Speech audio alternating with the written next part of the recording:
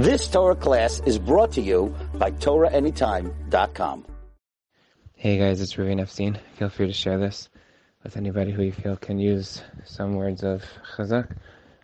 So today was like my 5th day, I think, since I started coming down with these symptoms, and the first 4 days were really, really, really rough, but today was the first time I finally felt like I was able to walk around on my own, and like I didn't need like a walker to literally get 2 feet.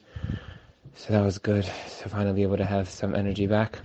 My family and I were so moved by the outpouring of emails and phone calls and texts and WhatsApps that came in from people who just wanted to just see how we were doing and wishing, Refuah Shlema and davening.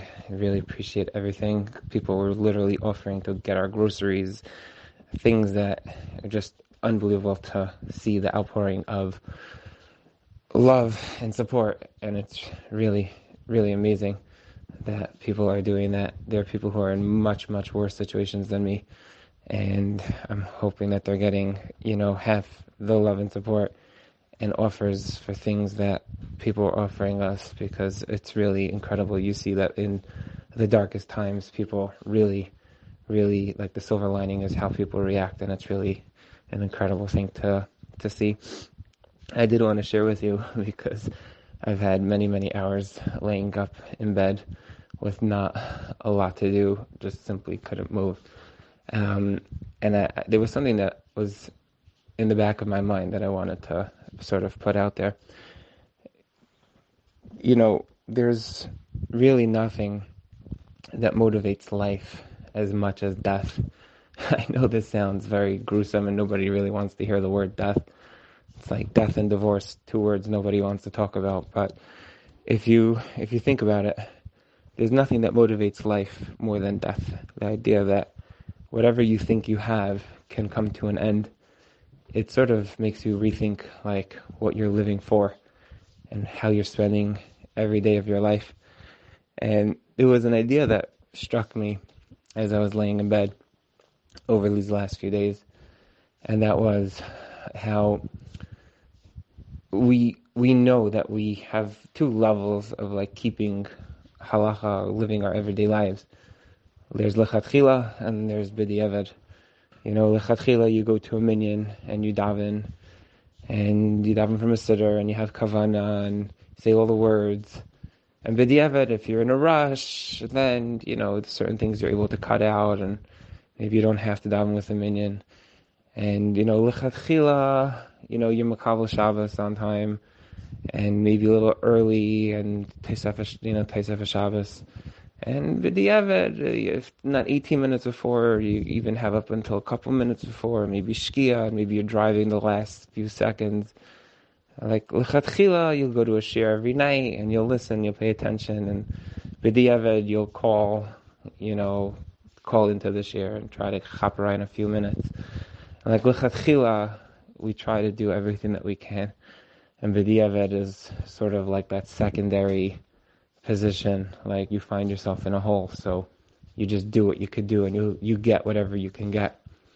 And what struck me so much was that, to a very large degree, I know that there are a lot of people who are looking at this whole coronavirus situation as like simcha and, I don't know, music, free concerts and things, and that is totally not my perspective. My perspective is that this was a smack from above, that this is a magifa. If you look on the news, you see people who are like intubated and dying and sick and no cure in sight. Besides the parnasa that was wiped out and the quarantine and the uncomfortability, it's like just the devastation that this has created is unprecedented. It's unreal. To me, I get that I've said this before, I get that people need memes and jokes, and people need to be kept busy, so they have these free concerts, and it's all wonderful and beautiful. But if you really think about it from like a real perspective, I think, and I'm not a Navi, and I'm not a Gadol, and I'm not a Chacham, I'm not anything, just a regular Joe. But in my humble opinion, this is a Magefa. This is not a happy time for Klal Yisrael. This is a very bad, sad time for Klal Yisrael. And Hashem has put each and every one of us, and when I say each and every one of us, every person in Klal Yisrael, wherever you live. You could live in Europe, you could live in South America, you could live in Australia, live in Eretz Yisrael. You could live 5-minute walk from the Kaisel. You right now are being, I don't want to say the word punished. We're put into a b'diavad situation by our Father in heaven, Avinu Shebashamayim. Hashem has put us into a b'diavad situation in nearly everything that we have in life. And it really struck me as I was laying in bed. And again, I've spoken the last couple of days how unfortunately I've had to daven from my bed quite a few times. And it struck me like, wow, this is like what it means to be like in a b'diavad situation. Well, for Shabbos, I was thinking like, okay, so b'diavad, like if I would need, a guy to come into the house, or what would be like the leniencies, the heterim that I would have to like rely on in order to like get through the next, 24 hours. But I wasn't even thinking in terms of 24 hours. I was literally thinking hour by hour. But we're in a very, very, very b'diavad situation in our lives, and so much of what we have going on. Yet at the same time, Hashem has done such a tremendous favor to us by wiping clear our calendars, by wiping everything clear in the most horrific way, yet in the most awakening way. Like, how many people were inspired by the Siyam HaShas just a couple months ago, and they did not start learning Daf Yomi because they said, I wish I could. I'm really inspired. I just don't have the time. And now, just a couple months later, Hashem says to you, really? You don't have the time? I just freed up your whole calendar.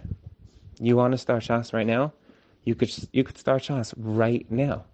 You could start doing a blot in the morning, a blot at night, and within just a couple short months, by the time this coronavirus, Mr. Hashem, will be out of here, you will be caught up to the daf, and you'll realize that you have enough time in your day to do that.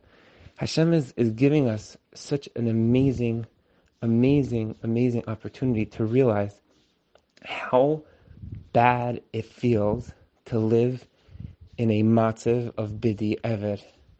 How bad it feels to live in a matzav of b'diavad. And He's giving us the opportunity to start something now that will make your life even more lechatchila when this whole thing is over. Most of us, we go about our days, and they come and they go, and they come and they go.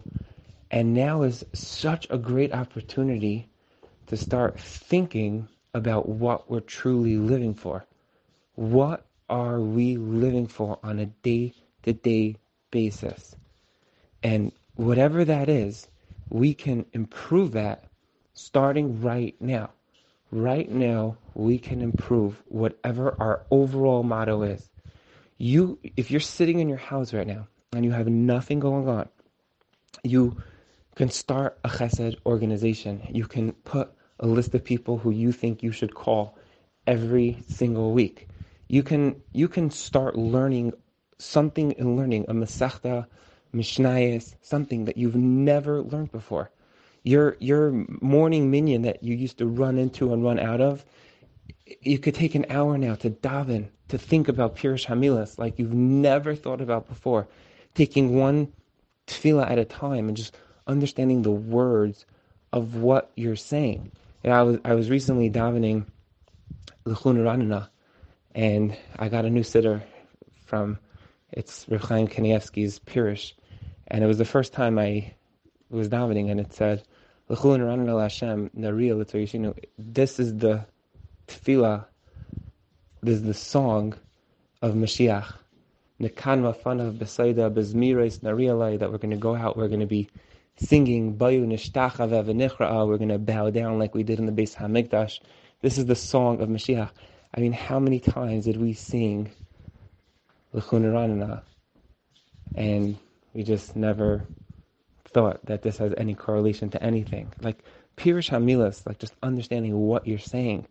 There's so many opportunities now to upgrade our lives, to make it that Emir Hashem, when this whole thing ends, we're not going to simply say to ourselves, I survived coronavirus and now I became exactly who I was before. Because that would be the biggest tragedy of coronavirus.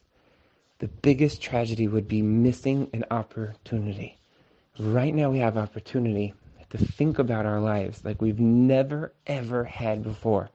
It's like a lull. It's like a quiet. And if we take the initiative, you can think of learning on a different level. You could think about davening on a different level. You could think about chesed on a different level.